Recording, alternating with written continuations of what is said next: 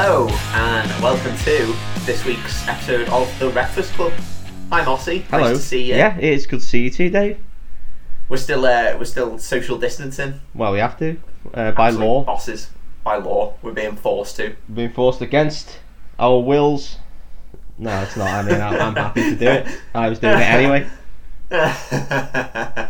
Mossy is on a very nice looking whiskey. Oh yeah, this week's episode, and next week's probably, because we, whatever, is sponsored by my lovely friend Rob Phillips, who has supplied me with some very, very tasty Jack Daniel's Red Dog Saloon version. But it's quite powerful. So we could be looking at another early bedtime for Mossy tonight. Yeah, it could be a difficult one. Yeah, well, could be a fun record though. Well, I mean, yeah, next week's episode could be an absolute shit show, so we'll see. While we're giving shout outs to people, we've had a couple of requests from people for films to do as well. Yeah, of we've course. had our mutual friend Pete requesting that we do Gone in 60 Seconds. Yeah, Nick Cage. Nick Cage is always strong. He would get his second outing on the Breakfast Club there.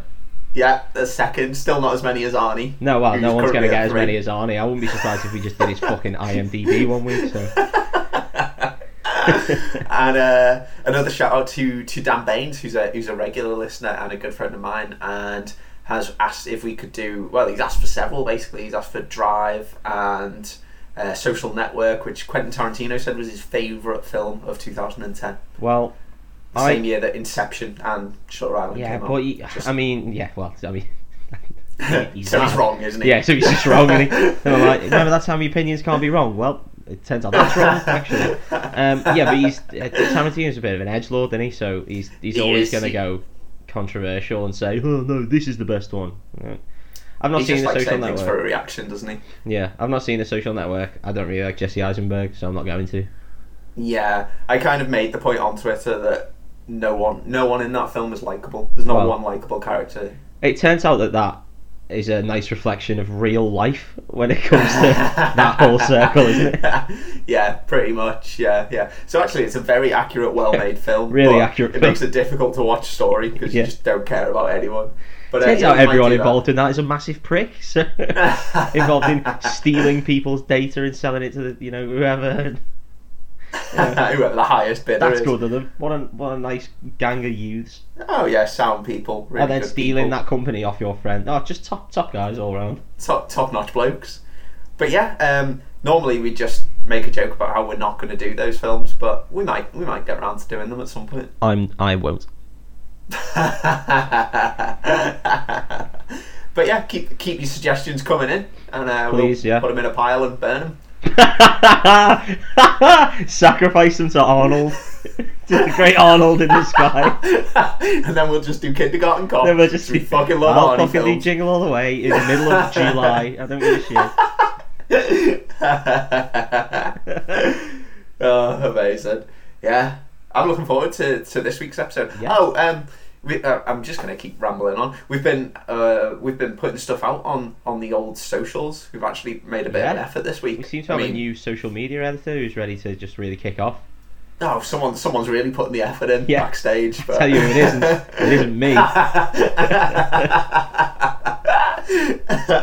Yeah, you might have seen. We're putting out short little clips of the episodes on YouTube.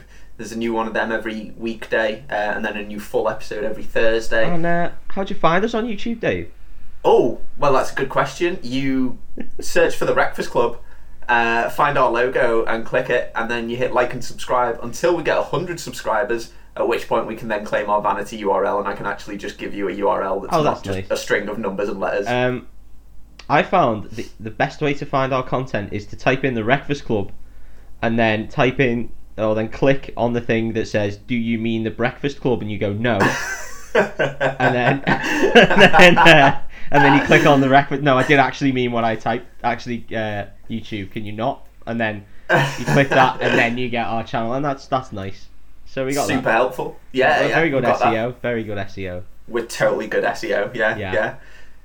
We're also pretty active on Instagram at the minute, for as long as I can be bothered doing that. So get it we're while putting out- while you can. Get it while you can. I'm just putting out little lies about stories, about films. None of them lies, all of them are true. Yeah, I mean, they really make me giggle, if no one else. I put one out about Bob Hoskins the other day and forgot that he was dead, and then made it sad. Was it, I wish Bob Hoskins was dead? You thought... Yeah. And then a minute later, turns out wishes do come true. Yeah, turns out wishes do. I threw in a $5 into the fountain. Thank fuck that guy's I wasted that wish. Yeah. Should have used it for something more important, world peace or some bullshit. I don't know. Oh, funny. Yeah, we're on Twitter. We're doing Twitch as well. We did a Twitch stream on Thursday. That was good fun. That was good fun. I really enjoyed that, even though there were some technical issues, which hopefully will be stamped out. Yeah, well. Yeah. I had a real good laugh. We had some very active participants in the chat. We did. Very chatty blokes. Well, which is good. That's what we want. Yeah, we enjoyed it. We had a good time. We even managed to shoehorn some film chat in there. Yeah, well, it's good to stay on brand, I think. Yeah, that's what we say. That's what Katy Perry said for a while. That's what our new social media marketing manager says. Yeah. Tells us. Mark Etting, that's his name. Yeah, he's very good. Very good. He's very good. Costs us a lot though, so if you could chip in. Yeah. That's why you'll probably see a steep decline in the amount of effort we're making in social media within the coming weeks. But speaking of the podcast that we do. Oh yes. Good segue. That was. What film did you watch this week, Dave? That was so smooth, but you should be a presenter. Smooth as this, Jack Daniels. The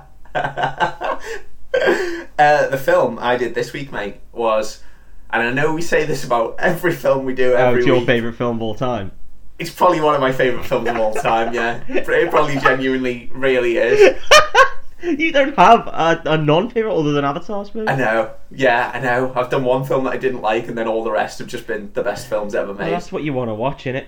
That's what your passion exactly. Yeah, exactly.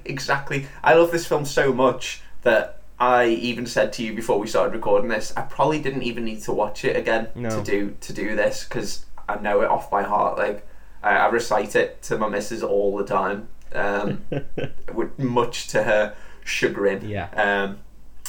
But I love this film. And the film that I'm doing this week is the fantastic Jack Black vehicle, School of Rock. School of Rock. It's a great film, mate. I'm gonna tell you the plot of it, but I'm also gonna make a case for why it might be the single greatest example of modern storytelling. Okay. In cinema. Now that is a Tarantino take, and I'm looking forward to it. It is. I'm willing to die on this hill, mate. This is the one. Yeah, I mean, it could be death. We'll see. The single greatest bit of storytelling in the modern era. Yeah. Screw the Coens. Screw Never mind Shawshank. Tarantino. Yeah. Shove Shawshank up your arse. School of Rock. That's what we're talking. School of Rock. It just gets everything right. So, let's get into it. Yeah. Who directed School of Rock? Good question. Next. I can tell you who's in it. Jack Black. Jack Black was in it. I know he was in it.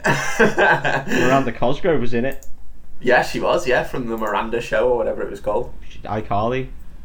Oh, of course it was, yeah. Yeah, that's a good knowledge, mate, for DL. Yeah, it's questionable knowledge. I shouldn't be really expelling that knowledge. I've got nieces and nephews that aren't old enough to watch that, so shit. Right, okay. Actually, there is a legit story. I only know it from Rock Band because one of the free songs that you got to download was Headphones On from iCarly, and it was a bit of a banger. Oh, is that the one that Drake from Josh and Drake did the guitar or on? Drake and Josh, yeah, probably. Almost certainly. Nice. She was in that as well, of course. Of course she was, yeah, of course she was. It was directed by Richard Linklater. Okay. Who you may know as the director of Boyhood. Well, I don't really know him, so just send me a link later. Okay. A Scanner Darkly as well, which is the weird Keanu Reeves one just where it's all in cartoons. Breeze through that one. Not even a joke, that one. No reaction at all, just dickhead. Just moving on to reading Richard Linklater's Google entry. Yeah. So, School of Rock and why it's the greatest story ever told. Yeah, please. Part 1 of a great story, mate. Establish your protagonist early on. Let's show him in an environment where he wants something, can't have it, and what he does to get it. Okay. So, we start. Dewey Finn, played by Jack Black, of course. Dewey Finn. Dewey Finn Good is good loser name. Good loser name. It's a top loser name, isn't it? Yeah. Yeah, it's very good. Dewey Finn is in a dive bar somewhere, and his band are playing on stage, and he's giving it all the moves on stage, and he's showing himself to just be a bit of a tit. He looks drunk. He's embarrassing the rest of the band who are trying real hard to be cool. He's in a bar, mate. We've been to enough shit dive bar gigs where you see the front man. You either see the front man who's just sort of singing along like he's doing karaoke at some fucking wedding, or you see the guy who's trying to have a bit of bollocks about him, and you kind of get with the guy who's going for the bollocks. You know what I mean? That's it. Play every gig like it's Wembley. That's it. Or another stadium where you're more likely to get gigs. Yeah, one of them. Saying that gigs did play at Wembley quite a few times. There's a football joke for you there, Dave. Football. Yeah. No, I enjoyed it. It was good. Good. He also played away quite a lot, but with his brothers. Heyo, The Premiership football there, got him. What are you going to do with your millions now, Giggs? Fuck you. You've been absolutely rinsed. You've been rinsed. You can have your millions of pounds, but you get rinsed on a podcast with 40 listeners, so fuck you, Ryan Giggs. That's the Breakfast Club. We say it how we see it. We tell them. We tell them the Roy Walker podcast. Say what we see. We say what we see. The Roy Walker of podcasts. That's going to stick with me, man. Yeah. That's going to absolutely haunt me. And when we jump the shark, we can be the Stephen Mulhern of podcasts. So, Dewey Finn, he's showing off. He's giving it all the moves on stage. The rest of the band are getting annoyed with him. He's signalling to someone off stage to turn his volume up, and I don't know why he can't do it himself. His amp's there on stage, so just doesn't know. Just doesn't know how to do it. He's not a tech guy. It's not his job. So he is an engineer. He's the sauce. He's the sauce on this steak. And then he starts playing a crazy solo over the rest of the band. And then he starts taking his guitar off and taking his shirt off, and he decides to stage dive, and no one catches him. Well, and it's a moment of utter embarrassment for him. There's only about 25 people there, right? Yeah, Jack Black's a big fella as well. Big fella in a big outfit. He's a big lad. Yeah, big outfit. Big old unit. He's a unit of a man. Good description. He can move. He's got the moves. He's agile. No one's questioning his flexibility, but he's just got a size to him. Yeah. So there we go. We've established our protagonist. He's a loser. He's showy-offy. He's not caring about the band. He's all about himself. He's all about making himself look good. Well, I hope this guy turns it around. Oh, I hope there's a character arc, mate. I really do. So the next day, Dewey's in bed, and his flatmate Ned Schneebly. Again, very good loser name. Very good loser name. And Ned Schneebly's partner, Patty, played by Sarah Silverman, who I know you're a big fan of. Big fan. Big fan. I think she's just hilarious. They burst into Dewey's room and they start a big argument with him about the rent. And in this argument, we get the entire plot, basically. Oh, brilliant. Love it. I love it when a film does this. Just in the first 10 minutes, just goes, tell you what, here's your plot, here's your stakes, here's everything. Now we'll just crack on. Yeah. And again, why it's the greatest film, why it's the greatest story ever told. You've established your protagonist. Next, what's the protagonist need? What's the stake? Sarah Silverman's about to tell you. Sarah Silverman's about to tell you. What does she say, Dave? I imagine she says it very funnily. Oh, hilarious. They all come in, they start having an argument. She basically says that he needs to get a job because he's not paying rent on the apartment. he says that he's not going to pay rent because he's a rock and roll guy, and rock and roll's what he does, and his band's about to make it big. He says they've got Battle of the Bands coming up. A Battle of the Bands, Dave? Battle of the Bands. Well, now is this a regional, national, international battle of the bands? They don't really say. Okay. I'm going to say international. International. They make it sound like it's a big deal. So this band who is playing dive bars has an international battle. They're fucked, aren't they? Like they're not. That's what I'm going with. Because it's going to be like them, and then like I don't know, the White Stripes, and then someone from England. Arctic Monkeys rock up. Yeah. Arctic Monkeys pop in. I don't know any German bands. Do you know any German bands? Do you know any German bands? Yeah, Kraftwerk rock up there at the Battle of the Bands. So I don't think Dewey's band's going to quite make it, but hey ho, well you never know. He seems to have a lot of belief in them, mate. He seems to have a lot of belief. That's a good character to have. I can't talk. Fucking hell. That whiskey's hitting hard. So in this argument, we also established that Dewey is a loser who band have never made it, and Battle of the Bands is a pie in the sky pipe dream. Sky in the pie. Yeah. Pipe dream.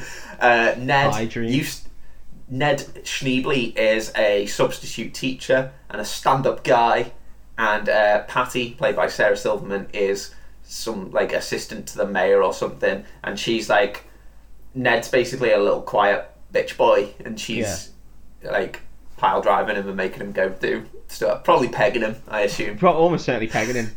Without question. I assume. Yeah, the rent money just gets spent on strap-ons. That's it. I don't know why I said that, but that is the vibe that I get from that couple. Yeah. Right, if I remember correctly, they're in an apartment, right? Yeah, correct. And the apartment is relatively small. Yeah, correct. Yeah, so this might be the only iteration. I'm going with you on Greatest Story Ever Told. This might be the only iteration where two of the people in the house actually have a job, paying money. And Sarah Silverman's like the assistant to the mayor, so she's probably on a decent wedge. But because of actual apartment and house prices, they have to live somewhere small, and they have to live in a complete get a fucking lodger in. Yeah, even though he's not paying rent, but that's by the by, he should be. Well, I'm fairly certain from watching the film, that the apartment is actually Dewey's. Okay. And that Ned lives with him because they're like friends, lifelong friends, and that the girlfriend has moved in with them. Oh, well, and now it makes she hates sense. Dewey. Yeah, it's a weird setup. Like, how does Dewey have this apartment? He makes no. They literally just established he makes no money. Maybe. Let's just go. They don't explain it anyway. So we've got all the key characters. We've got the loser. We've got the substitute teacher. We've got the fact that he needs to make money for his apartment, and the fact that there's a Battle of the Bands coming up, which conveniently is enough money for him to pay his rent. So that's good. This international Battle of the Bands will be at least $500 per month, per calendar month. That's decent. That's pretty good, isn't it? Yeah. Good prize. I was just checking that because I couldn't remember if Ned Schneebly was played by the guy who plays Toby in The American Office, but I don't think it is. But they look bloody similar. They do look very similar. Yeah, they do look very similar. I was speaking to a friend the other day and said, if you looked like Toby from The Office, would you kill yourself? And they answered yes. So wow, bloody hell.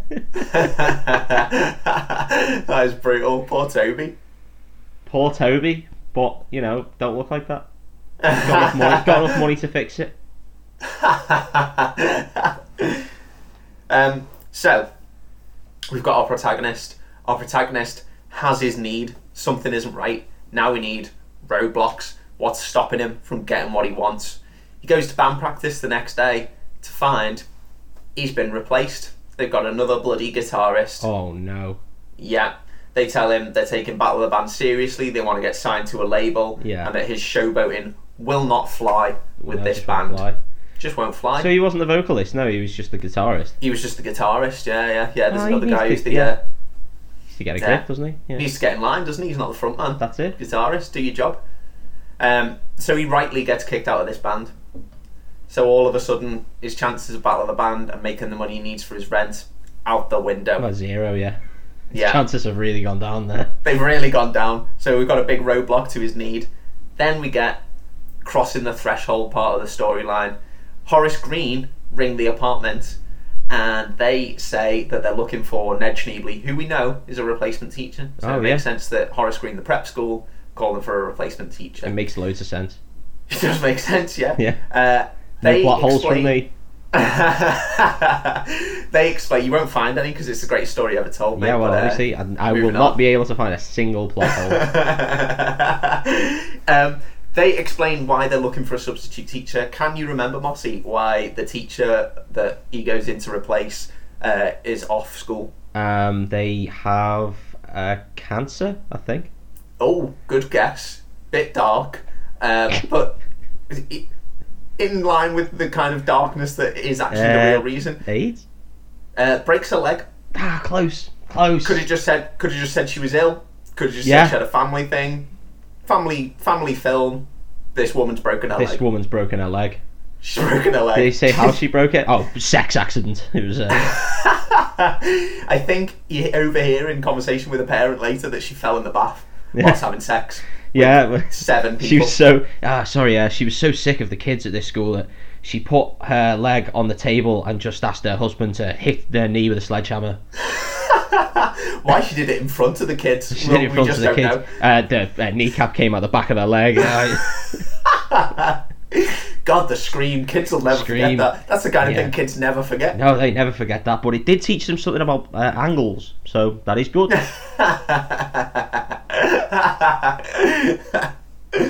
So, this woman's broken her leg and they need a replacement teacher. And Dewey's been speaking to them at this point and told them that Ned wasn't there. And then when he hears how much money they pay their substitutes, which apparently they'll just tell any random person over the phone. Of course. Yeah, why wouldn't you?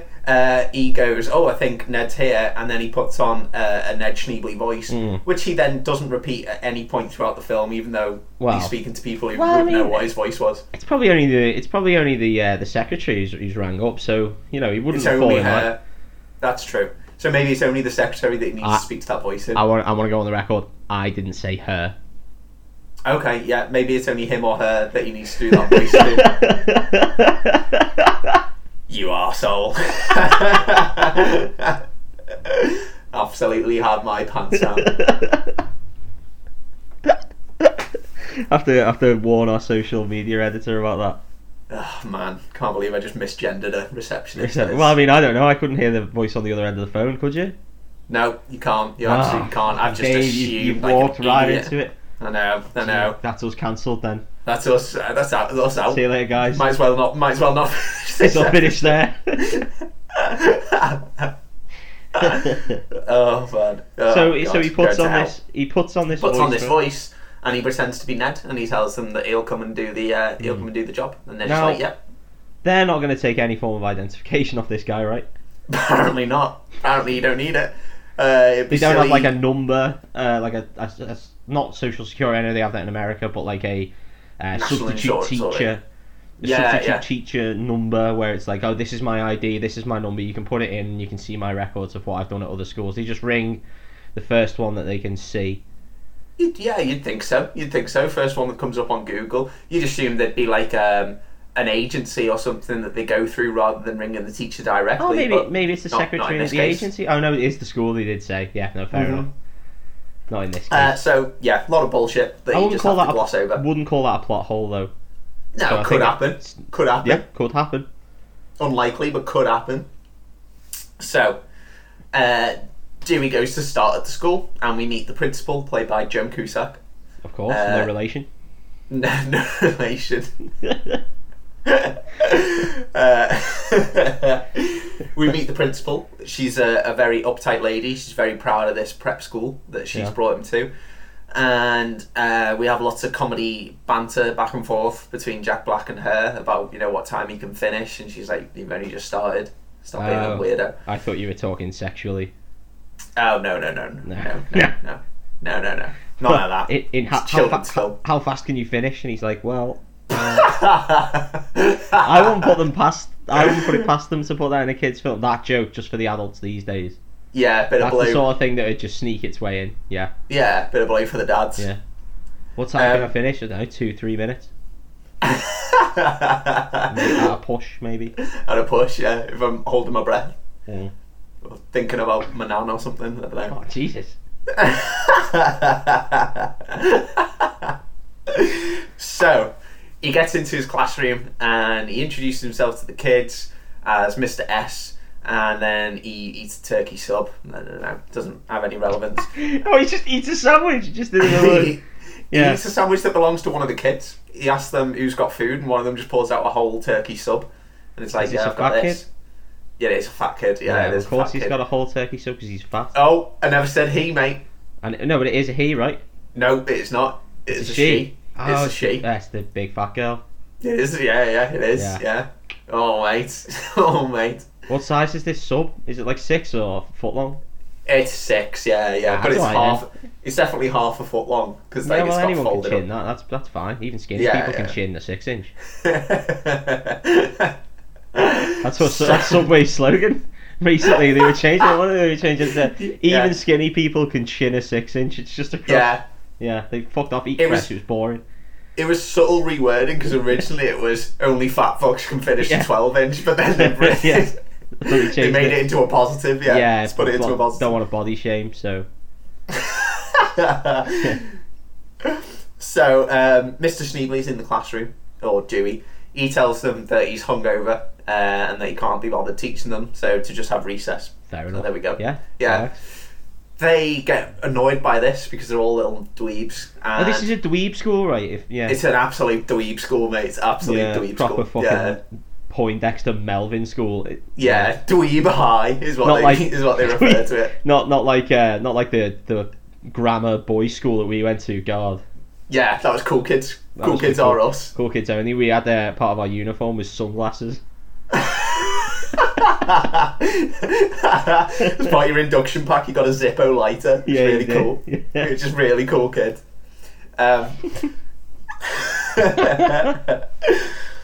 They're all like annoyed that you're just gonna give them recess for some weird reason, and they try to explain to him that their normal teacher gives them gold stars for good behaviour, and they show him this performance chart, and Dewey gets fuming at the fact that they get like black marks, which are demerits, and he rips up the performance chart because Dewey don't give a shit about the rules, man. Well, I don't think he likes the man, does he?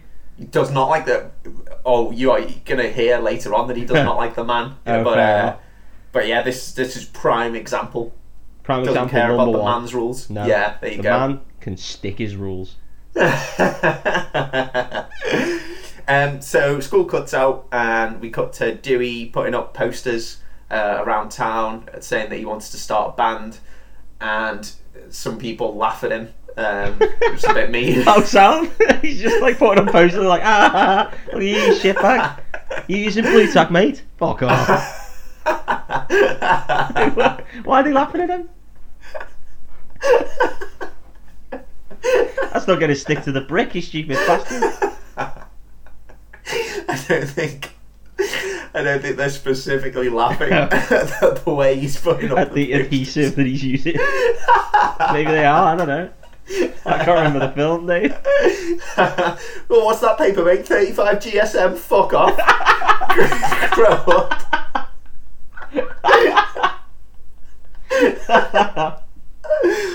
Oh, silly. And they're laughing because he has a bit of a reputation around town for being something of a joke in the music industry. So anyone who knows anything about music, which apparently these two guys do, know that he's a bit of a joke, and I call him a bitch of a joke by accident. Well, he sounds like a bit of a bitch, to be fair. So he is. So these guys laugh at him and tell him that he's a shithouse or whatever. Sorry to interject. No, go for it. There's a baby crying outside, and maybe I can amplify it in the edit. Sounds exactly like the Ghostbusters car alarm. Oh, nice. Okay. Yeah, no, it was unreal. Proper like. But it was in perfect sync as well. That was a really bloody good impression of the Ghostbusters car. It wasn't. Well. It was an impression of that baby. I hope we can hear that in the edit. That was good. Well, let's see. Sorry. No, it's fine. So Ned goes back to Dewey goes back to his apartment, and we find out that him and Ned used to be in a band together, and they used to be like a Kiss Cannibal Corpse style band with like Well, they are two corpse very, paint. very different genres there, make Kiss and Cannibal Corpse. They're like a combination of the two, so imagine like campy but also horrible. So it was an actual deathcore? Is that what? Yeah, like that what satanic Cannibal Corpse metal. are? Yeah, I guess Oh, so. man, Who okay. cares?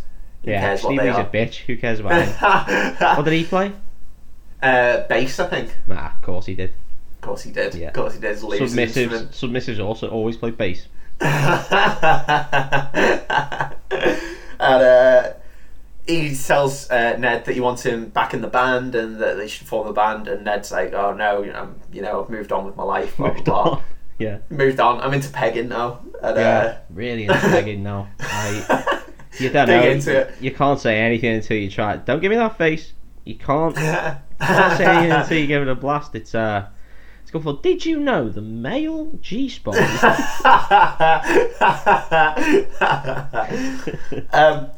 So we cut back to the school, and Dewey again is just lying around doing nothing, not teaching the kids. Oh. And they're all getting really annoyed, saying, "When are you going to teach us?" And he goes, "Just listen, do whatever you like." And he says, "Oh, what kind of stuff do you like?" To which point Freddie, the little blonde lad who plays the drums, says he likes to burn stuff. Which is a bit worrying. Well, yeah, that's a bit rough, isn't it? So it's a bit He weird. must be thing to say, innit? reveling in this no work. He must love it. Oh, Freddie loves it, mate. Freddie's Freddie absolutely loves into it. All the other kids, little bitches, but Oh, Freddie's a gosh, cool well, guy. Freddie. He's a cool guy. Yeah. Zippo lighter, sunglasses, get him on him. Get him on him. Leather jacket, maybe, if he does well enough. And so that's what triggers the man speech. Oh, where okay. we find out that Dewey Finn, not a fan of the man. Not a fan of the man. He tells these kids that Principal Mullins is the man and that the man's going to keep them down, and that rock and roll used to be the way to fight the man, but now it's all corporate and people are sellouts. Yeah. And that's basically it. But it's done to establish Dewey as a Yeah. real cool rock guy. I mean, he says after actively busting his ass to do a battle of the bands in order to make money. Oh yeah. He's Okay. he's the man's bitch. He's the man's bitch and he doesn't even know it yet. He doesn't even know it. No, he's So- simping the man hard. He doesn't even know it. And that is, the School of Rock lending heavily from George Orwell's 1984. Because School of Rock is the greatest story ever told. Yeah. Unlike 1984. Shit. Boring shit. That's what I think. Oh, mate, that's a bold. Yeah, bold. when they made Big Brother, that was better. Better use of things God. than 1984. Daggers through my heart, mate. This is all a joke. When Kinga flooded herself stupid with a bottle. Absolutely. That was better. Yeah, got up to the dent in a wine bottle, you know.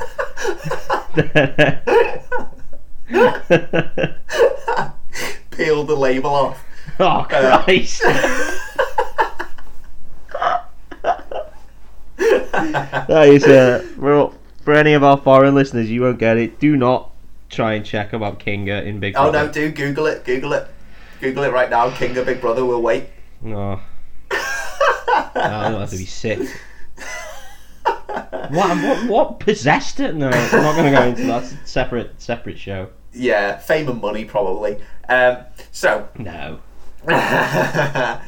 Principal Mullins comes in and disrupts the class and tells Dewey that at this time on a Tuesday the kids normally have their music class. Oh, well. Oh, development. Little plot twist. Yeah. Here we go. Things are looking up for old Dewey. And Dewey sees them playing all classical music and he starts to realise that they can play instruments. So when they get back to his classroom, he's brought all his guitars and keyboards and drums that he has, even though he can't afford to pay rent. Well, you think you sell them? You'd think straight away sell them would be the go-to. First thing to go. But apparently not. And he tells them that he's going to start a new class project called Rock Band. Good name.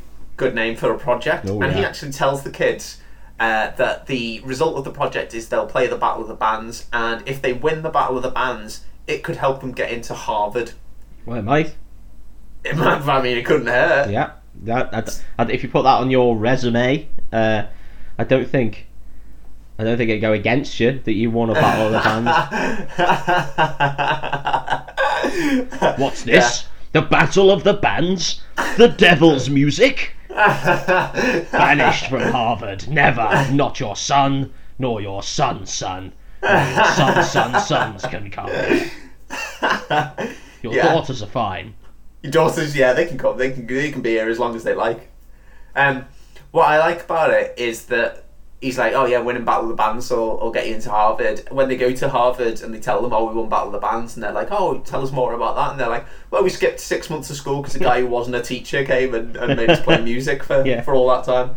Harvard, they're just like, nah, you might not be for us. Even though you're a really cool kid based on the Zippo and leather jacket. You're real young.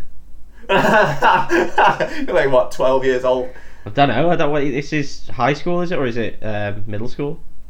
I don't really know. They do look young in this film. Yeah, they're very young in this film. Yeah, they are. I don't know what age they're supposed to be. 12, 13, 11? Yeah, I don't know. They shouldn't be thinking about going to Harvard.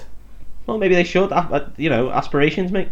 Aim high, golden arrow, all that. Be kids, live your life. Listen, all works kids. out in the end, kids, doesn't it? Be kids. Be kids.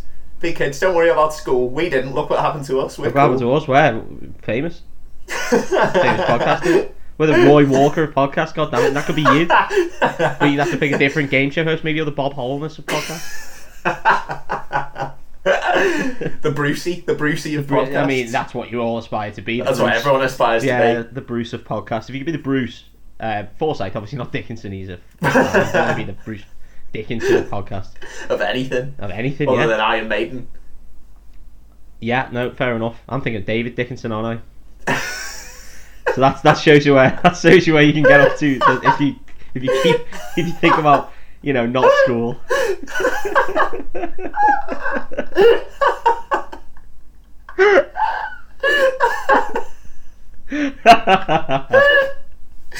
Oh my god, that's a shit to that one. I'm really bad at English first names, mate. Ask anyone. That really made me giggle. Oh man, that's funny. Oh god. Oh, this got derailed. Yeah. Imagine David Dickinson was in charge of Iron Maiden. Cheap as chips. Orange man came across the sea. Oh, funny. Okay. Good lord, sorry. Right, so he teaches some of the kids how to play Smoke on the Water, and then he's like, very difficult song, as historically very difficult to play. He tells the other kids that this is what they're going to be doing from now on. He's going to be teaching the band, and the other kids are kind of pissed off. They're like, how come we're not in the band? So he says, don't worry about it. I'm going to give you guys other band positions. Yeah. So that'll come into it. Are these the people who can't really play instruments? Yeah, these are the shit ones. Yeah, the auxiliary characters, I would say, in this drama. And then Lawrence, who's the guy who plays keyboards in the band, he comes up to Mr. Schneebly and tells him that he doesn't want to be in the band because he doesn't think he's cool enough to be in a band. That's a real shame. It's a real shame. And this happens a lot in this film, where rather than give the kids like proper show don't tell character arcs, they literally just have them come up to Jack Black. Yeah. They tell him what their problem is. Jack Black instantly solves it. Yeah. And that's character development. Tell you what though, mate, that's how you get multiple stories in one overarching story, and I would say best way to do it. Oh, it's smart. It saves time. Everyone, you instantly know what the problem is. You instantly see it get fixed. You're not waiting around. Like in Titanic, if Jack had gone up to Rose and just said, "Listen, I do actually want to shag you, but you're married, or you're going to be married. What do you want to do about it?" And she was just like, "Let's just shag." Then there you go. Done. Problem solved. Don't need a 3-hour film. Might not even hit the iceberg. Who knows?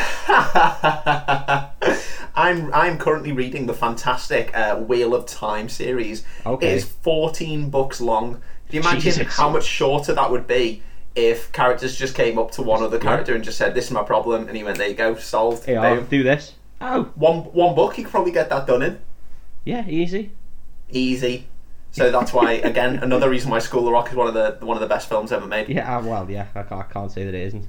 Actually, Your Honour, I didn't commit that crime. Oh, Mr. Dufresne, no, you actually didn't. No, fair enough. Yeah, off you go. You're out. Off you go, mate. Don't worry about the other guys in prison. Do you want me to go via the door or via this big tunnel of shit? And it's like, if you could take the tunnel of shit. Just, it's a real dramatic ending. Yeah, if you did that, then they've got something to talk about in prison. So if you just do that, we could probably still get the awards, if you went through the tunnel of shit.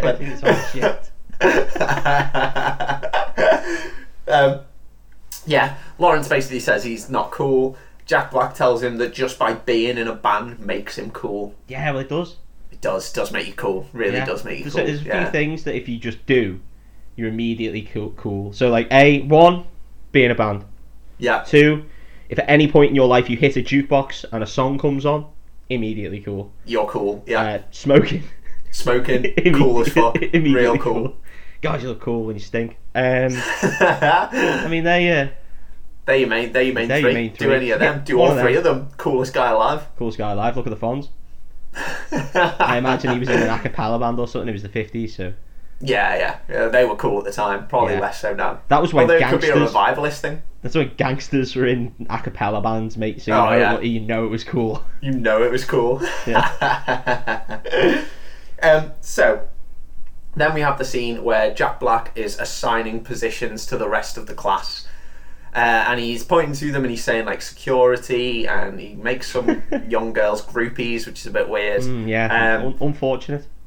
He tells Freddie that he's going to be the drummer, and he's giving them all comic nicknames like Posh Spice and blah, blah, blah. He calls Freddie Spazzy McGee. Spazzy McGee? Yeah. Is that because he's on... Adderall or something? What's the? He's on like Ritalin or something. Ritalin, that's the one I'm after. Yeah. Yeah, I mean he definitely is. Yeah. But just when you think like how much trouble Ricky Gervais got in for using that word, it just seems a bit inappropriate. When did he get told off for using spazzy? He used the harsher version of it, the less version of it, in one of his stand-up specials, I think. And just full spastic? Like what did he say? Oh, I think he just said, yeah. Well, yeah, it's not great. Nintendo put out a game once that had the word spastic in it, and they had to recall all the copies. It's like Mario Party 4 or something, Mario Party 3. Oh, really? Toad was just like, don't be a spastic. And it's like, yeah, come on, Toad. Yeah, it seems a bit over the top there, Toad. Fucking hell, mate. It's a 3+. Listen, Mario, you stupid mustachio Ben.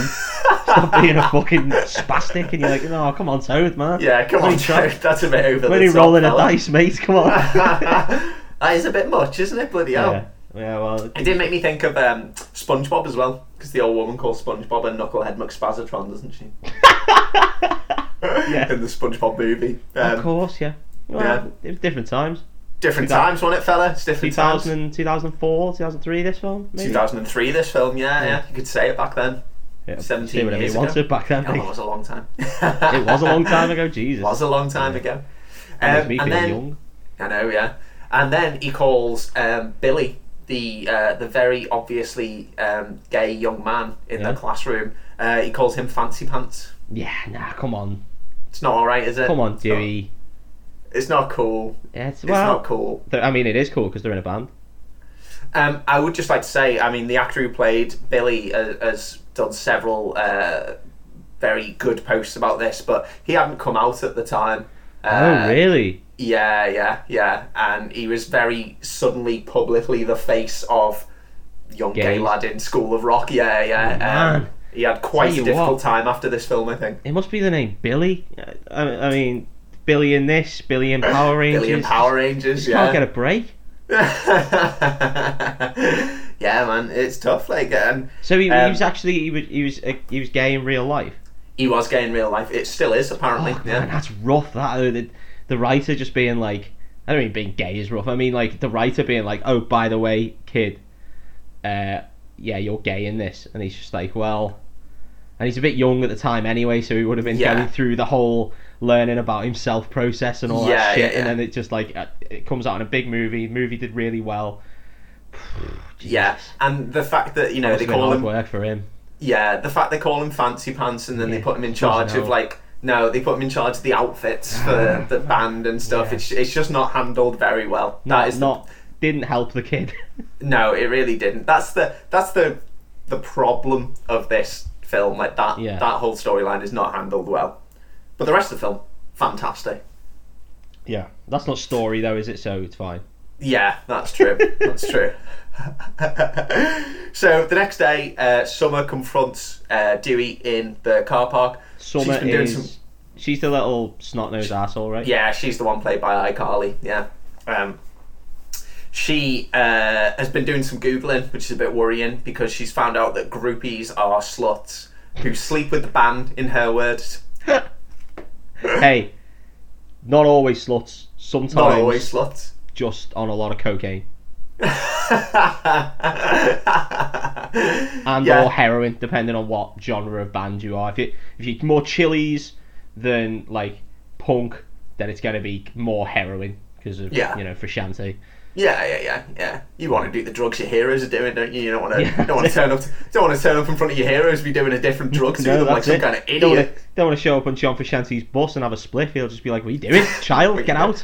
I'm fucking mainlining, mate. You're just like, oh shit, I'm only snorting. Yeah. Can't inject this. What do you want me to inject leaves into my arm? Get out. You've made yourself look like a right tit. Think about what you're doing next time. Just have Give a me a think groupie about badge. Give me a groupie gun and badge now. You're off the force. And she is having a big go at him, and he's worried that she's going to tell the teacher, so he makes her band manager. That'll keep her quiet, won't it? Yeah. That's it. Keep whistleblowers quiet with the promotion. That's kids at That's home are in charge of people. Go with that. Just promote them for their silence. Promote them, and then they'll shut up. And they'll be your best. So we get the first lesson of the School of Rock, which is to go through influences and who influences the band. And Dewey comes up with a teaching schedule of hilarious things like rock appreciation, rock history, all these kind of things that he's going to be teaching them. Very important stuff. So he's really gone hard on this. He's real into it. Exclusively learning music from now on. He's real into it. Yeah. He's scrapped the curriculum. Screw the man. This is what I'm teaching you. And can't say that with a present company, mate. Come on. And he tells them that they're all saying like, "Oh, what song are we going to do for Battle of the Bands?" And he's like, "Don't worry, I've written some great songs." And that's when they say, "We want to hear your song," and that's when we get arguably the best scene of School of Rock. It's Jack Black at his most jackiest, blackiest. The most Tenacious D-ish.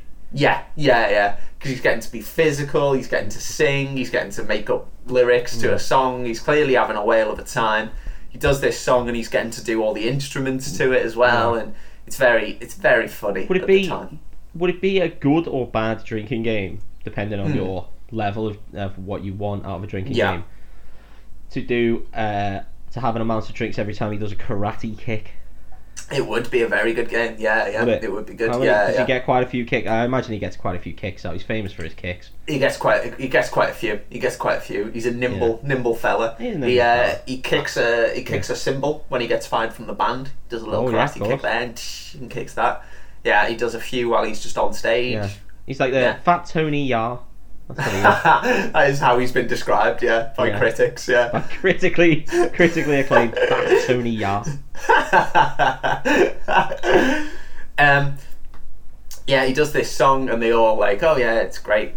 They don't really care that much. That's a bit. I know. It's a good song. It's decent. And then he goes to Principal Mullins and he floats the idea of having a field trip for the kids where he takes them to a concert, because really what he wants to do is take them out of school so he can take them to audition for the Battle of the Bands, because you have to audition. It's not just a straight up you go and battle. No. Well, this is international as well, so there'll be, according to you, there'll be auditions all over the world. There's a hell of a lot of auditions going on, mate. It's like Eurovision, but obviously worldwide. But more important. There's quite a... Yeah, it's important. There's not a lot less important than Eurovision, to be honest. So, he comes into school the next day and he's like giving the kids their homework, which is to listen to music. I don't know. Good homework. And Zach, who's the little guitarist, he realizes that he's not that like pumped about the whole project. He's not that psyched, and he's like, there's something going on there with that kid. We'll get back to it. Yeah. In the next scene, actually, but yeah. Or in like a couple of scenes. Anyway, Tamika stays behind after he's given out all the CDs to the kids to go listen to, and this is where she reveals. Tamika, by the way, is the Turkey sub. The Turkey sub girl, yeah. Turkey sub girl. She reveals that she doesn't want to be security.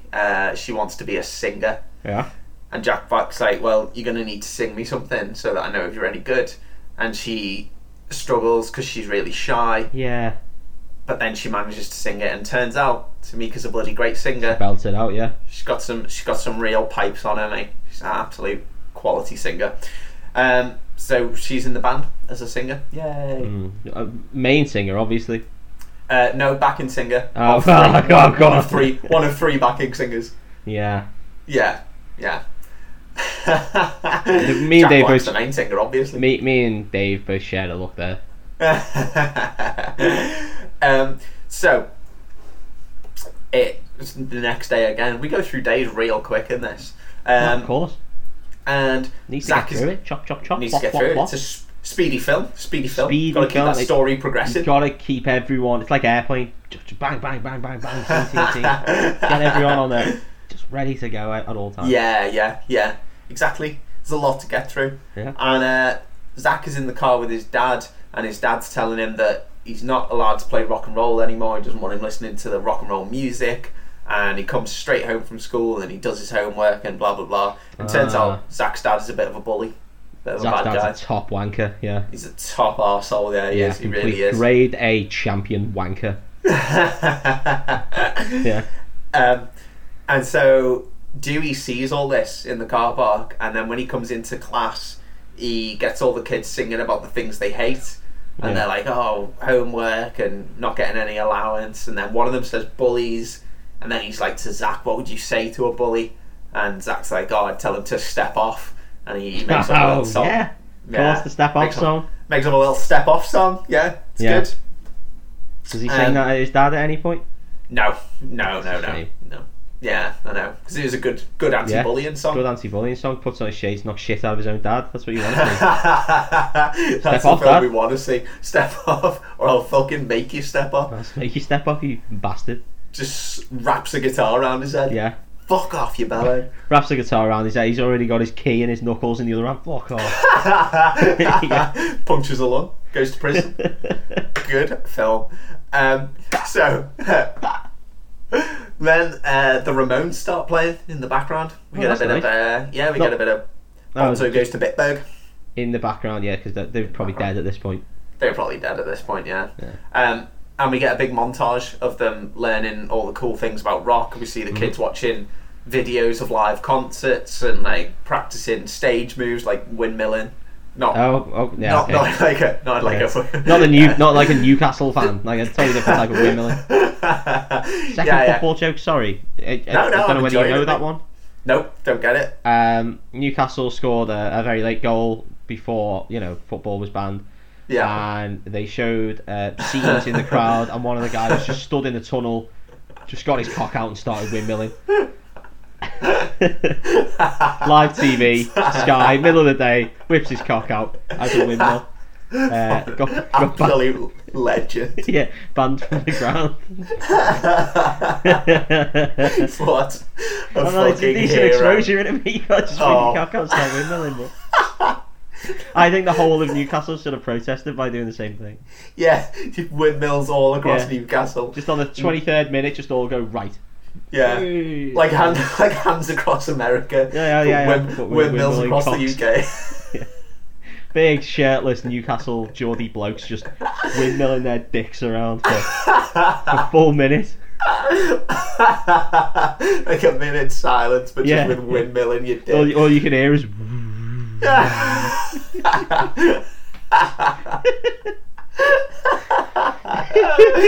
All the players stood on the pitch. You just see the hair ruffling from the wind being generated. The stadium takes off. Yeah. Oh man, that is proper silly. Did that really happen? Because that's Well, genuinely amazing. not the last part, no, but the Wimbledon Dick guy, yeah, that did happen, yeah. Oh man, that guy's a hero. Well, yeah. Oh, funny guy. Yeah, we get this montage of the kids learning how to rock and all that kind of stuff. Then we hear that there's a parents' evening coming up, and that's going to play a big part later. So it's kind of casually dropped into conversation, but it does become an important. A bit of foreshadowing. It is, exactly, yeah, because it's the greatest story ever told, mate. So got to have some foreshadowing, haven't you? Yeah, oh yeah. And then in the staff room, it's revealed that Miss Mullins wasn't always as stuck up as she appears, and they tell Dewey about the time that she got drunk at a staff do and started singing Stevie Nicks from Fleetwood Mac. Yeah. And Dewey's like, nah, I can see it in there because we both like music. Does it say a song that she did, or does she just say I started singing Stevie Nicks? Yeah, just that she started singing Stevie Nicks. That could be anything. It's for a solo career or Fleetwood Mac, like who knows? She didn't. It wasn't a song. She just sang the words. She's just standing there going Stevie Nicks, Stevie Nicks. It's a bit weird, isn't it?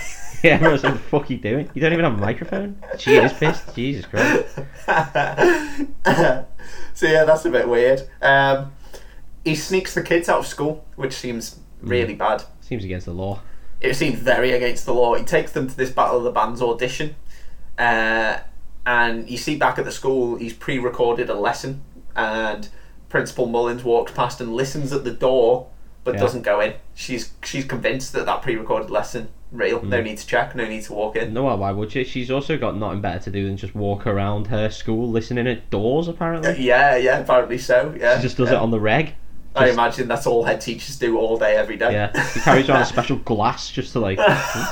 It's my door listening glass. My door listening glass. Can't drink out of this. It's my door listening glass. At the Battle of the Bands, Tamika has a bit of a crisis of confidence. Oh no! She says that she can't get up on stage, and Jack Black's like, "Why? You're an amazing singer." And then she tells them it's because she's fat and she's got no body confidence and she doesn't want to get up on stage.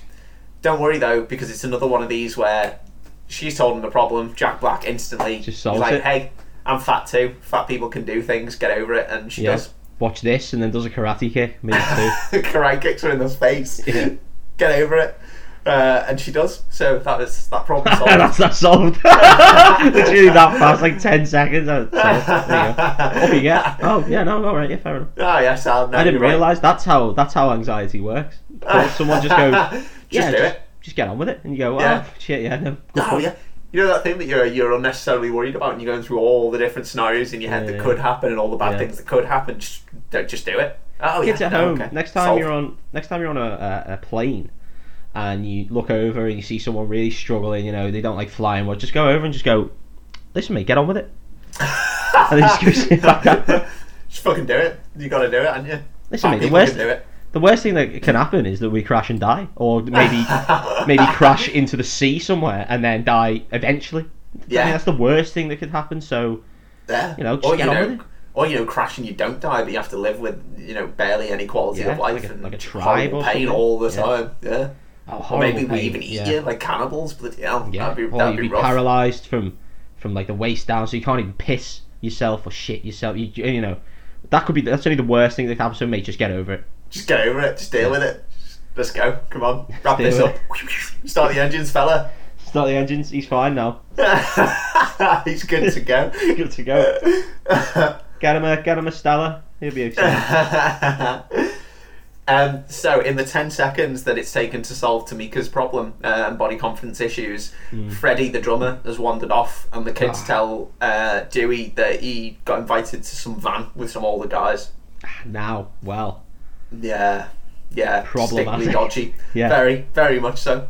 Yeah, and Jack Black hunts him down and he finds Freddie, and I don't know what the implication is here, because he gets to the van and they're playing poker, and one of them's smoking something that looks dubiously like a spliff. Yeah. And they're all drinking apart from Freddie.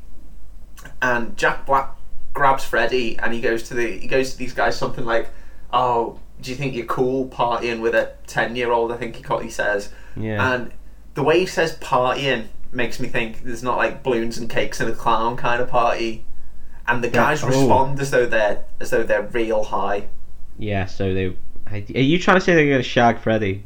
I'm just trying to say these guys probably were high and were probably planning on getting a 10-year-old high just for fun. Oh, okay. Just for Fair giggles. enough. My mind. I wasn't thinking they were going to rape Freddy. I was hoping that wouldn't happen because that's we're all hoping that, mate. We're all hoping that. Yeah. I think there's anyone watching School of Rock hoping that does happen. Plus, they're all drinking.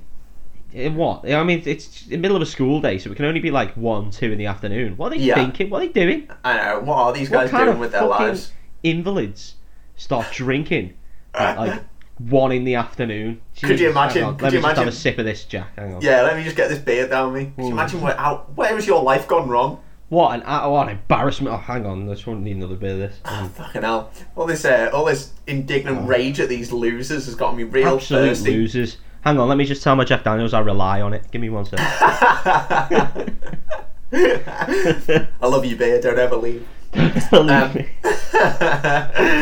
Jack Black has a real kick off at these guys and tells them that they need to grow up. And Jack Black's starting to sound more and more like the man every day. Hey, Jack Black's getting some real character progression in this scene. Still a man. He was the little child guy who was the child snatcher. He was the little man child who was pissing about with his life, and now he's telling people straighten up and fly right. Yeah. He's taken some responsibility. Anyway, in the time that it takes to go find Freddy, they've apparently missed the auditions for Battle of the Band. Apparently, every other band has auditioned. Wow. And they've missed their chance. That's a stinker. That's a real stinker. I mean, I don't know if they play the entirety of what goes on in that conversation, but the scene seems to only take about a minute. Minute and a half top. Yeah. So I don't know how every band managed to get through their songs so quickly. But plus, if it was like a few hours, then that band would have been real drunk and real high. Yeah, yeah. He definitely didn't find Freddy in time. If time was that delayed in this film, no, he have fucking red eyes poking like 6 inches out of his head. Oh god, the film takes a real dark twist when Freddy just ODs in the back of a van. Just ODs. Done weed somehow. Anything impossible. Just goes white in the back of this van. He's just got a couple of empty bags of Doritos next to him, and he's just like. His hair's grown. He's got a beard. His hair's grown. He started wearing a parka. Yeah. God. Wait a minute, where's this gone? Why has he turned into a fucking flasher all of a sudden? He's got a few tokes and he's turned into a flasher. He's got a coat on, nothing underneath it. Don't do drugs, kids. Not even once. Drugs fucks you up. Not even once. He's sewing a spoon into the inside of his coat. I don't know why.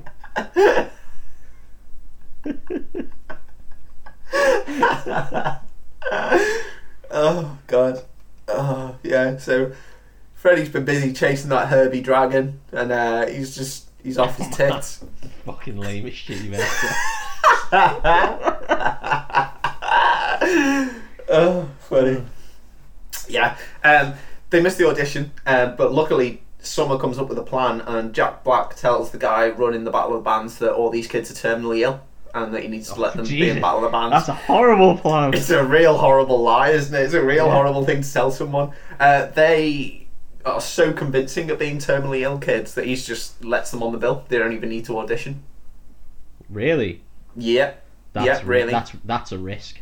Yeah, it is a risk. Yeah. They could be real shit. They could be, all really sick and die, and then they miss the slot. That's kind of a good risk for him, because he already said previously that they were overbooked for Battle of the Bands. They've taken on more bands. So if the kids didn't make it to Battle of the Bands, from a logistical perspective, they'd still be overbooked. It wouldn't be the worst thing. Yeah, it'd still be overbooked. It wouldn't make a difference, mate. He either gets one extra booking, or they're still overbooked, and just loads of kids are dead. And that blood's on his hands. Silver linings, I suppose. So we're back in school. Miss Mullins walks into the classroom because, again, that's all she does is walk around and pop into different classrooms. Fuck all else to do. Yeah, nothing else going on. She walks in and she sees Dewey teaching the kids E = MC². Okay. Well, Definitely the kind of thing 10-year-olds learn. I mean, it's not the hardest thing to get your head around. No, it's not, is it? It's not the theory of relativity or anything. E energy equals mass times the speed of light in a vacuum squared. It's not hard. Easy modes. Easy mode. Get over it. Come on, kids. Fucking hell. Everyone knows that. I don't know if I've got that right. I think I have. I didn't learn it when I was 10, so But there's been several points where she's walked in and Dewey's just been teaching them random stuff. Like, she walks in on the man speech and Dewey's like, we'll finish our lecture on the man after you've had your music lesson. And it's like, she's the principal. Like, surely she knows what's on the curriculum, and she's thinking, like, none of this shit is what you don't actually remember. There's Spanish, we've got maths. I mean, E equals MC squared's close, I guess. Yeah. It's very advanced maths for 10-year-olds, but yeah. Yeah, speeches on the man. It's not there. Not got that on my list for some reason. Don't have it on the list. Yeah. She's walked into the classroom because another teacher has complained that she's heard music from this classroom. Yeah, music. Dewey's like, I don't know what she's talking about, and he actually says something along the lines of, I think that teacher's on crack. That's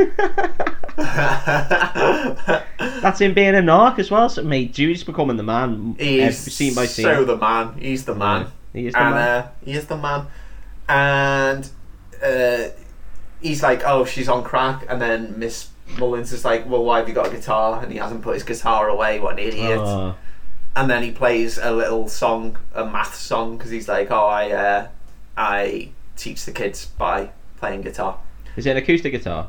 No, it's an electric, but he's got one of those little Marshall amps that clip onto your belt. Good lad. They've thought about everything, mate. It's plot holeless, isn't it? It's plot holeless. It is impossible to pick holes in. Impossible. Because they're American, he rhymes math with ath, which wouldn't work over here. It would be aths. Yeah. But there you go. That's just a little... I thought you were just saying he rhymes math with the word ath, and I was like, that's not a word. So it's not a word. He's trying to say ass, but it doesn't fit in. Oh, he's serious. Yeah. That's his rhyme. Get off your ass, let's do some math. Get off your ass. Math. Yeah. Well, I mean, he's ragging on people with speech impediments. This guy's the man. God damn. In the worst possible way. Holding everyone down, everyone he can. That's the man. So Dewey speaks to Miss Mullins and he says he wants to take her out for coffee, and he takes her to a bar where they don't serve coffee, and he gets her a big stein of beer, and his plan is to get her absolutely hammered and convince her to let him take the kids on a school trip to what would be Battle of the Bands, but he tells her a concert. And he's not... Sorry. Go on. No, I just found in my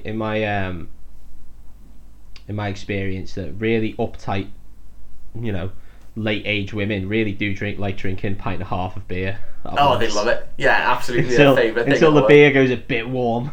Because you've had it in the glass for that long, Yeah. It's the best way to drink a beer. Yeah, I agree. Especially for non-drinkers. I think it's a bit grim, this bit, because he's been told that she's a lightweight and that she got drunk at the PTA and blah blah blah. He's definitely just trying to take advantage, not in like a weird way, but he's trying to get her drunk to get what he wants. Dewey's a fucking asshole. We've pretty much got that from this. Pretty much established it. Yeah. It's only the fact that Jack Black's so bloody likable that makes this film goddamn bearable. The only way you could get this so people again wouldn't fall out with the character of Dewey is if Chris Pratt was Dewey. Yeah. Oh yeah. I'd watch that all over. I've been to see the musical School of Rock produced by Andrew Lloyd Webber, which should have been a warning sign. Jesus Christ, Dave, come on. I know. But it had the guy who played, I don't know if you'll get this because it's a weird reference, but Wolfie from The In-Betweeners. Yes, I know exactly who you mean. Yeah. He was very good at it. He was Jack Black. He was Jack Black. He was Jack Black's character. Is he a good vocalist? Yeah, he's really good. Yeah, he's a good guy. Yeah, he's very funny. Yeah. Anyway, side note. And then Miss Mullins says that Jack Black's the first teacher to take her out outside of school, and that she's worried the rest of the teachers think she's a bitch, and that she's just got so much pressure on her from the parents and stuff. So she really pours her heart out to a guy who's just taken advantage of her to get... And she hasn't had any credentials off or anything. Yeah, and he was definitely going to screw her over once it gets found out what he's done. Yeah. So the fact that you can just brazenly sit there and just like hear her, Just be like, yeah. yeah, oh yeah, no, I agree. I am also, nice, yes. I am gonna screw you up because I'm a Actually, cunt. I am nice. I am a great guy. Yeah. No flies on me. So the next day in school, Zach is playing guitar, and it turns out he's written a song, and Dewey gets him to play it for the rest of the band. And it turns out to be a pretty good little song that Zach's written. First song that he's ever written. So he smashed out the park. First song he's ever written. What's it about? Is it about his dad? It is about his dad, yeah. It's also about Mr. Schneebly and the influence he's had on his life and sticking it to the man. It encompasses all the themes of the... Right, what you know, exactly. Say what you see. Yeah, write the plot of the film into a song. Yeah, so you can quickly sum it up at the end. That'd be real handy, real convenient plot point. This is like the School of Rock song, isn't it? It is the School of Rock song, yeah. So then we have Parents' Evening, and on the night of Parents' Evening, as Dewey's getting ready, Ned receives a check from the school made out to him, and he's like, why have I got a check from this school? I've never worked there. Dewey is forced to tell him everything. He tells him exactly what's gone on. He begs with him not to tell Sarah Silverman. And then he goes... because he's getting pegged by her. He's going to tell her everything he wants to know. He'll tell her everything she wants to know. Yeah. I mean, you would. Yeah. Just to make it stop. Just to make it stop. Tell me everything you know. Dewey's been doing this. Why are you talking about me during sex, man? Come on. Why are you getting pegged? How many times have I told you? My bedroom's only next door. I can hear everything that goes on. Do you reckon she even gives him a tug while she's pegging it? I don't think she will. No, I don't think she does. I don't think she does. I don't think she looks him in the eye. I think she has a mirror and she just looks at herself while she's pegging him. I even reckon that when she gets him to completion, she just stops absolutely everything and just lets him have a really worthless orgasm. Backs off. All over himself. And then just leaves him that's to wipe it you. up. Yeah. Oh, you fucking pig. You pig. Clean that up. Clean that fucking up now.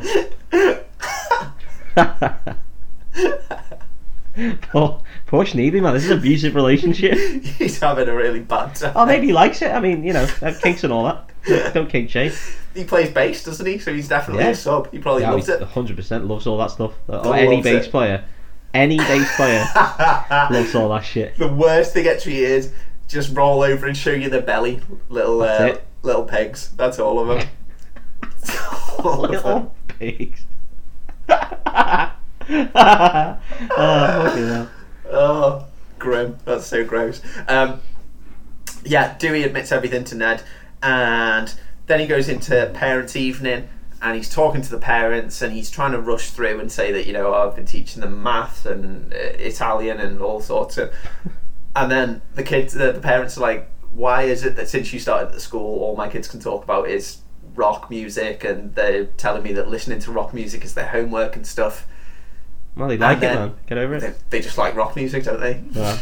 Standard thing kids go through. It happens, doesn't it? Yeah.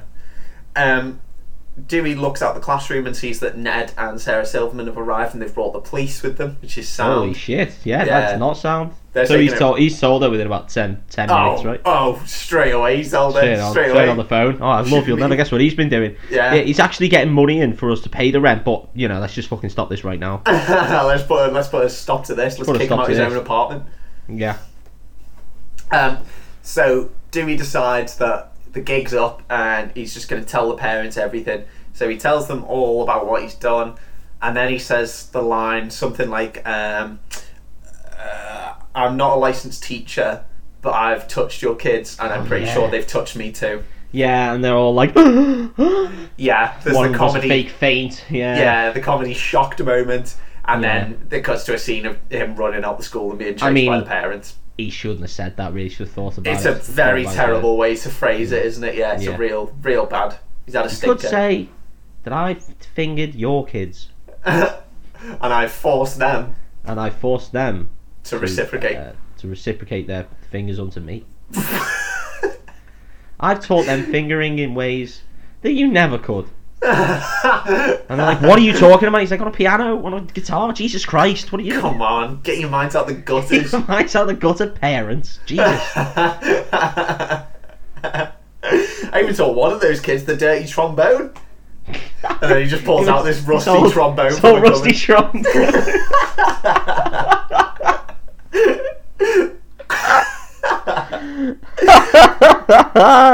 All we're saying is they could have had a lot more fun with this scene if they'd have had the balls. Yeah, well, yeah. Could have really got 10-15 minutes on this one. There's a lot of material there. If it was the airplane guys doing it, they'd have done it. They'd have ran with this scene for, oh god, almost an hour. It's probably different props. A full film. Full film of different musical instruments and double entendres. Yeah. So we're at the point in the hero story where he's lost everything. He's battled against the odds, and rock bottom. He's hit the bad times. He's lost it. He's got no band. He's got no kids. He's got no battle of the band. Ned tells him that he thinks it's time for him to move out the apartment. He's just had a real shitter. He's lost everything. That's a stinker. We see that the kids have decided that they've worked too hard on being a band, and that they're going to do Battle of the Bands. Doesn't matter that it wasn't a real thing. So they get on a bus and tell the bus driver to drive to Mr. Schneebly's house, and the bus driver's just like, yep, I'll do it. I know where that is, of course. Yeah, I know where all our teachers live. I know where everyone lives in all of New York, so... So they get on this bus and they drive off to Mr. Schneebly's house, and they go into the apartment and they tell him, they have this big rousing speech, come on, we need to do Battle of the Bands. They manage to get him out of his pit and get him out of his rut, and he runs off to do Battle of the Bands. And as he runs out into the corridor, he runs past Ned and Sarah Silverman, and he's like, I'm off to do Battle of the Bands. And Ned grabs his coat while Sarah Silverman is trying to ring the police again. She's a little narc, and she is a narc, man. She is an absolute narc. And I mean, it is a job, though, to be fair. She's to not allow unregistered, unlicensed people to go and hang around with kids. I mean, she's got a point. I mean, she's definitely in the right. There's a reason these rules are in place, Yeah, but she's the man, so maybe she's the man. So stick it to her the way she sticks it to Ned, or in Ned. Ned puts on his coat and she's like, "Where do you think you're going?" And he's like, "I'm gonna go watch Battle of the Bands." And she starts going at him and she's like, "You're such a little bitch. When are you gonna grow a spine?" Blah blah blah. He just slams the door in her face. Redemption for Ned. Redemption for Ned. Tonight, I'm having sex with you, not the other way around. And she's just like, no. And he's like, well, actually, no. Yeah. Fuck it. Tonight, I'm putting the strap-on on. I'm putting the strap-on on. She's like, you don't need to, though. And he's like, maybe I'll put it on the back so I can be like, I've got a tail. She's like... That's just really weird. Why would you do that? That, man. Yeah. After all the years of us doing this, I can't actually get erect unless there's something in my ass. So I'm just going to have to pop that in. And so we'll just go with that, yeah. Maybe I'll put like 6 or 7 of them on and pretend to be like a sexy Stegosaurus. Pegasaurus. You're going to have a Megazauros. After I've done Megazauros. Oh, grim. Stegosaurus, it's all over his body. There's like one going at it. So you can just like do like a frog splash. That's a really funny image. Oh, so weird. Oh, man.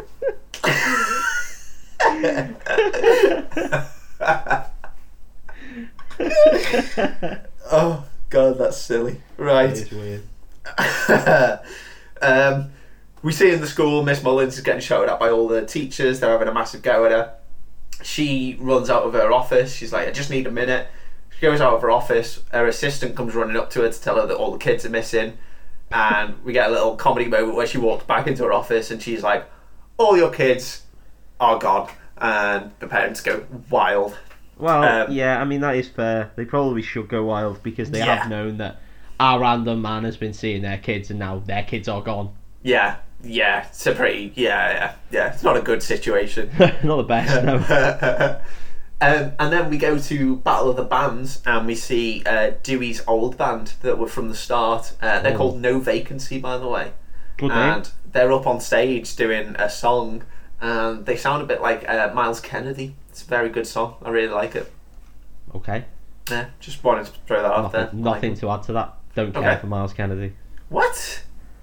Yeah. Okay. Just soft rock, mate. Tell you what. Safe rock. Miles Kennedy. Not into it. Feel like you know a person, and then things like this happen. Oh shit! No, Miles Kennedy. Sorry, I thought you were talking about. See, I'm shit with names. I thought you were talking about. There's another Miles Kennedy, English fella, I think. Or something along those lines, and he's just like indie, but indie rock shit that you wouldn't like. No, I'm talking Alter Bridge slash Miles Kennedy. Yeah. Best vocalist in the world today. So that's fine. Yeah. Oh, they sound real good. I was well in for no shocked that vacancy. You didn't like Miles Kennedy. I was like, what the hell? Who am I thinking of? Someone else. Some other fucking user. Miles Kane. Miles Kane. I'm thinking of Miles Kane. That's who I thought you meant. Yeah. No Vacancy. Very good. So they're getting ready to go on, and Dewey tells the kids that he thinks they should do Zach's song rather than his, and the kids are like, we don't know it as well, we haven't practiced it, and the guy who does the lights is like, all the lighting is set up to the other song. Dewey's like, I don't give a shit, we're doing Zach's song, let's do it. Yeah. And they all decide to do Zach's song. Good man. In the corner. Probably still shouldn't have done all that whole kids thing, but... Yeah, he's done some bad things. He's done some unforgivable things, but, you know... But we're going to have to forgive him. The police certainly did, real fast. I like that the police didn't know where he lives, but the bus driver just did, so... Just taking a drink there. So, School of Rock go on stage, and their song is, I would say... very AC/DC inspired. Well, I would go as far as to say it is just an AC/DC song. You could call it derivative. I mean, it's meant to be written by a child, and it kind of sounds like it is. I mean, it does sort of go damn it. It's got that sort of flow to it. So yeah. But the crowd fucking love it. They absolutely really I love like the it. fact that you said of one of like what some people. Definitely a different, older generation of us would say is probably one of the greatest rock bands of all time. You've just said it's very derivative, and their music sounds like it's written by a child. But they all wear school uniforms, so I didn't say that about AC/DC. I said that this School of Rock song sounds like it's been written by a child, but also that it sounds like an AC/DC song. Exactly like an AC/DC song. Also, one of them's called Young. So yeah. Several of them are called Young. But I don't care. I don't really like AC/DC, mate. I think they're a bit the whole thing of AC/DC was their simplicity anyway, wasn't it? That's why people like them. That's just what simple lyrics and simple guitar. Yeah. So anyway, it's not the bloody AC/DC podcast. I'd argue just write better music. That's just me. Yeah, just be good. Would be. I'm just a humble bassist, so what do I know? Yeah, Mossy just likes getting pegged. I just like getting pegged. Rub my belly.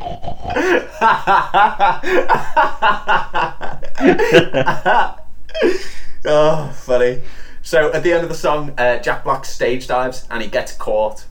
Wow, there must be a strong crowd. It's a beautiful moment. We see, he's learned that it's all about the band. Everyone's got to have their part. Everyone's got to take part. And then he can stage dives. It's not all about him. Yeah.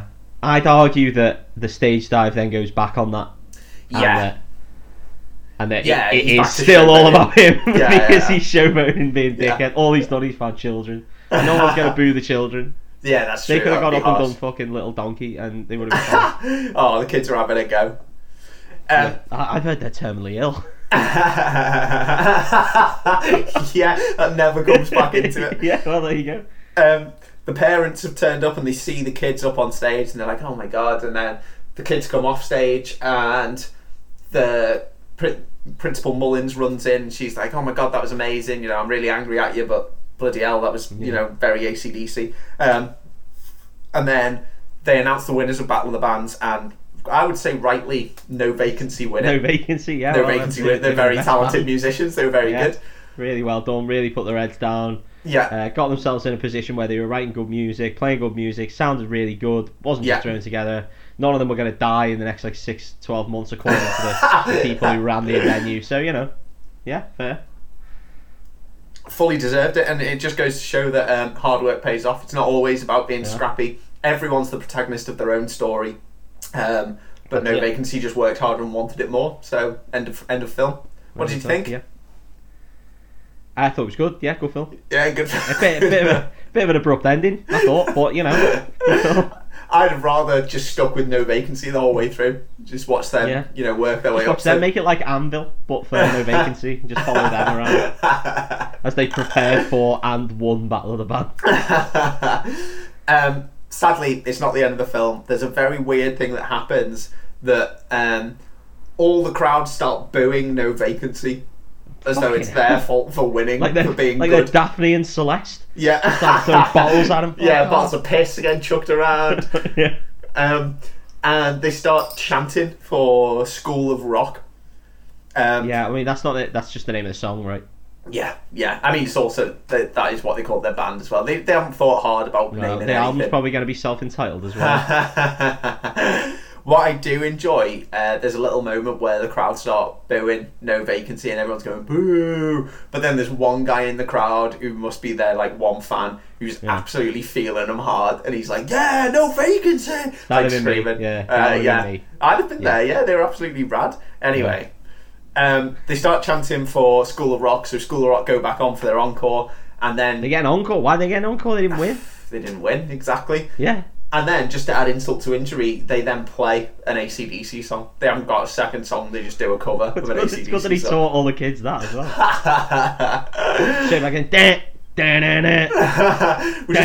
we just play Zach's song, but I'll just do AC/DC lyrics. And tell you what, Zach, rest of the band, Freddie, you're fine, you can just do the same thing, literally for like 28 songs and you'll be good.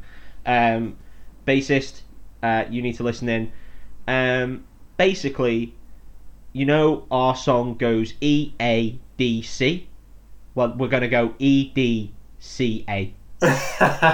Same tempo, exactly the same bar structure, everything's the same, just mix those two notes around, okay? Yeah. Sound. Got it, there new song. We've just written an AC/DC album. That's it. God, I hope none of our 40 listeners are AC/DC fans, or we're going to have a real hard time. I hope they are, fuck yeah, fuck them. them. Yeah, so we get I reckon Sam stupid. Bly is. I reckon Sam Bly likes a bit of AC/DC. But I don't want to badmouth Sam Bly because he's the best. Because he's a goddamn angel. I won't hear a word said against him. Male Adonis, mate. He is a male Adonis. He is. And so then we get... That's such a niche joke. That's what we're all about here. Yeah. I love that, like, we're doing any effort on social media trying to expand the podcast or whatever, but we're still just keeping the actual content real niche and just making us laugh. It's what we love. It's what we love, and that's more important than what the listeners love. Name dropping our actual mates. Things like that, you know. Yeah. Good brand awareness. Just anything that makes us laugh goes in. That's the rule. That's the golden rule. Yeah. And also stuff that makes us laugh definitely doesn't go in. So yeah, gets edited out hard. Gets edited out real fast. And then obviously the last step of a good story is that you have to bring it full circle, bring the hero back to where he was at the start, but he's changed, you know, he's learned something. And so we see that Dewey has set up the School of Rock in his apartment, and he's teaching kids how to learn music. He's been, I assume he's been checked and vetted. He's had a DBS check this time. He's had a DBS check this time. He's properly licensed. Yeah. So he's still, he's still living in the apartment. He's still a goofy little man-child, but he's learned that he can impart knowledge and he can teach kids to enjoy rock music. So, what a character development. Nice that Zach's dad just turned it round on a sixpence. He was like, no, don't be doing any of that. Don't do any of that. And then was just like, fuck it, whatever. You've written one of the right songs. Well, then do whatever you want. By disobeying me, running off with a stranger, getting up on stage at a dive bar, battle of the bands. Getting in an old man's van. Yeah, you've shown me that you are a responsible adult and can make life decisions. Responsible 10-year-old kid. You make whatever decisions you want, son. Clearly, you're lost to me. I'll focus on the other child. There might be a chance of saving that one. Yeah. But then again, this music practice will get you into Harvard, so you crack on. It's guaranteed Harvard entry. I know they didn't win Battle of the Bands. No, fuck them. Shit, no. Doors to Harvard are shut to them. Yeah. Fuck you. Go see him Yale, take you fucking dropouts. Yeah, they only make keys, so you got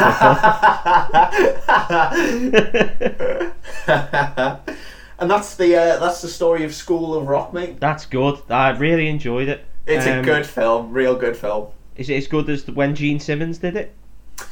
I thoroughly enjoyed that series as well. No, that was you good didn't. fun. No I way. did. I did. Fuck off. I did. It was fun. Nice to see Gene Simmons go and teach inner city school kids how to play rock music. Little Chris. It was a good time. Yeah, sure. Well, isn't he? Oh, he's dead. He's dead now, mind. Yeah, you can't badmouth him. Well, I could.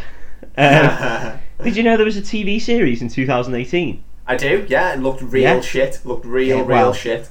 Schneebly was in it. Was he? Yeah. No way. Why did he degrade himself? Well, I mean, he'd already pretty much degraded himself, hadn't he? Yeah, I mean, he got pegged. I don't know whether he was a writer. He wrote it. Oh, okay. I think he wrote. I only wrote 3 episodes for it. That's not too bad. There were 42 episodes of that. 42. Two seasons, right? Jesus Christ, that's 2 more seasons than it deserved. Oh no, I think he wrote it all. Oh, no that's way. A real stinker. Yeah. Oh man, that's real. It looks real shit. It's classic Disney bait though, right? 3 seasons of it. That's real disappointing, mate. Yeah, it's not. I mean, it's not the best. It's for Nickelodeon, so you knew it was going to be shit out the door. Yeah.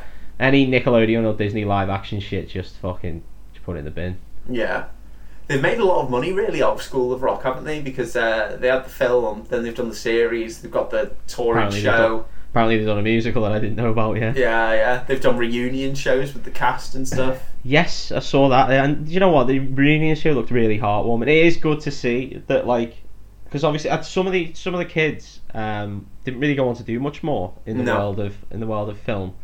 So it's good to see that they can sort of get back and just be like, do you know what? It must have been because Jack Black seems like the nicest man in the whole world. So he really does, yeah. To have someone like that who's heading up and is like the face of this thing.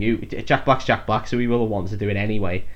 He will have probably been a driving force to be like, fuck it, let's get everyone back together and do like a little sing song or what have you. Yeah. And then that sort of family element must have been amazing on set. It must have been class to be on set for that film. Yeah. Yeah, unless you were outed as a gay child by the writer of the film. Yeah. Imagine that kid had a real hard time, but the rest of them, God, what a fun trip. Bloody loved it.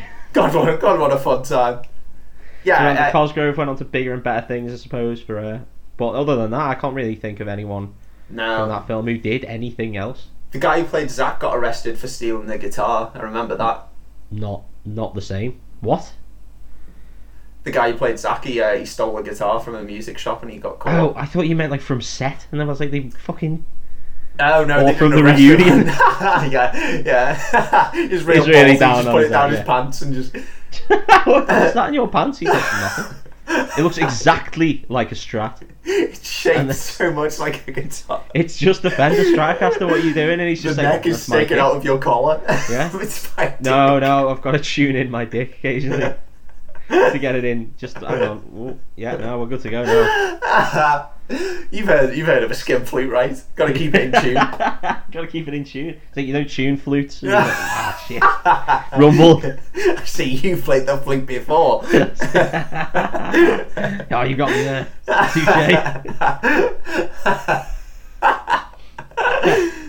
No, I really do actually like this film quite a lot. I think it's a superb, real fun film. Yeah. I think it's bordering on the side of not for all the family. I don't think it's as kiddie as it could have been. Yeah. But because of that, it definitely does. Like, I think Jack Black adds a lot to the fact that it appeals to sort of teens and a bit older. Because obviously, I watched it when we watched it 2003. So we were 13, or I was 13. Yeah. I really liked it then, and then still like it now. I don't know whether it's nostalgia glasses, but it could be. You can tell me that one. Well, yeah, definitely. I think there's some element of that, and I think as well, the soundtrack appeals to the dance kind of thing, doesn't it? Like all the there's loads of AC/DC, Ramones, Bowie. There's all sorts in there. I told you my film fact about this one the other day, didn't I? About him in the DVD extras. Oh yes, you did mention. Yeah. I'll say it for people at home. So in the DVD extras, when they're doing the Battle of the Bands scene, there's a whole they get the whole crowd to basically beg on this big, like, because you know they got like the projection camera where they're showing it, and there's this big projector with the band on and blah blah blah. And Jack Black like rallies the crowd to beg Robert Plant and Led Zeppelin to allow them to use a track. I think he wants to use the Immigrant Song, and it shows up in the scene where he breaks the kids out, right, and goes on the audition. And I always remember that scene with the little bobblehead, like that's lodged in my brain. So he was begging to use Zeppelin because Zeppelin meant shitloads to Jack Black, and they wanted to use that song because if it's a whole thing about history of rock and want to use rock music, you can't have that without Zeppelin. It's just, you can't do it. Definitely. And Zeppelin are very, very, very, very strict about giving music out to people. They definitely used to be anyway. Robert Plant would not give the rights to any of his music for anything because they were, you know, the rock band. They were anti the man. And yeah, did this massive pleading, begging thing where all the crowd were begging for them to release that one song or whatever, and they did. So fair play. So it must have, for it to have been allowed, it must have meant something to them as well. To Zeppelin. Or they just paid him a lot of money, one of the two. One of the two. Yeah. I think, you know, hopefully they could see what they were trying to do with it and introduce kids to that kind of music and stuff. So yeah, I think it was a really nice. It's a really nice film. It's a heart warmer. It is good. And kids at home, if you haven't seen the photo of Robert Plant doing a song at Woodstock and then a dove just comes and lands on his arm, go check it out because it's unbelievable. It's one of the best photos of anyone from the 70s you'll ever see. Good fun, that, man. I enjoyed it. Yeah, that was superb. Thanks for listening, people at home. Yeah, thanks for listening. We appreciate it. Go check us out on all the socials. Hit us up on them, so slide into our DMs if you want. Don't know, because we'll ignore it. Yeah, we'll probably ignore it. Giving you a warning, fucking hell. No, we've got some funny stuff up there on... we've moved away from just posting Instagram pictures of various Chinese foods that sound really smutty. But I'm not being funny, that was unbelievable, that name. What was it? Old woman's bean curd. Old haggard woman's bean curd. What kind of a meal name's that? Fucking hell. You say, oh yeah, I'll have one of them, please. Sounds dead up. Can't wait. My lips are watering. Not as much as that old woman's. No, Jesus Christ, no. Soupy as all hell. Grim. Like Dagobah Swamp. No.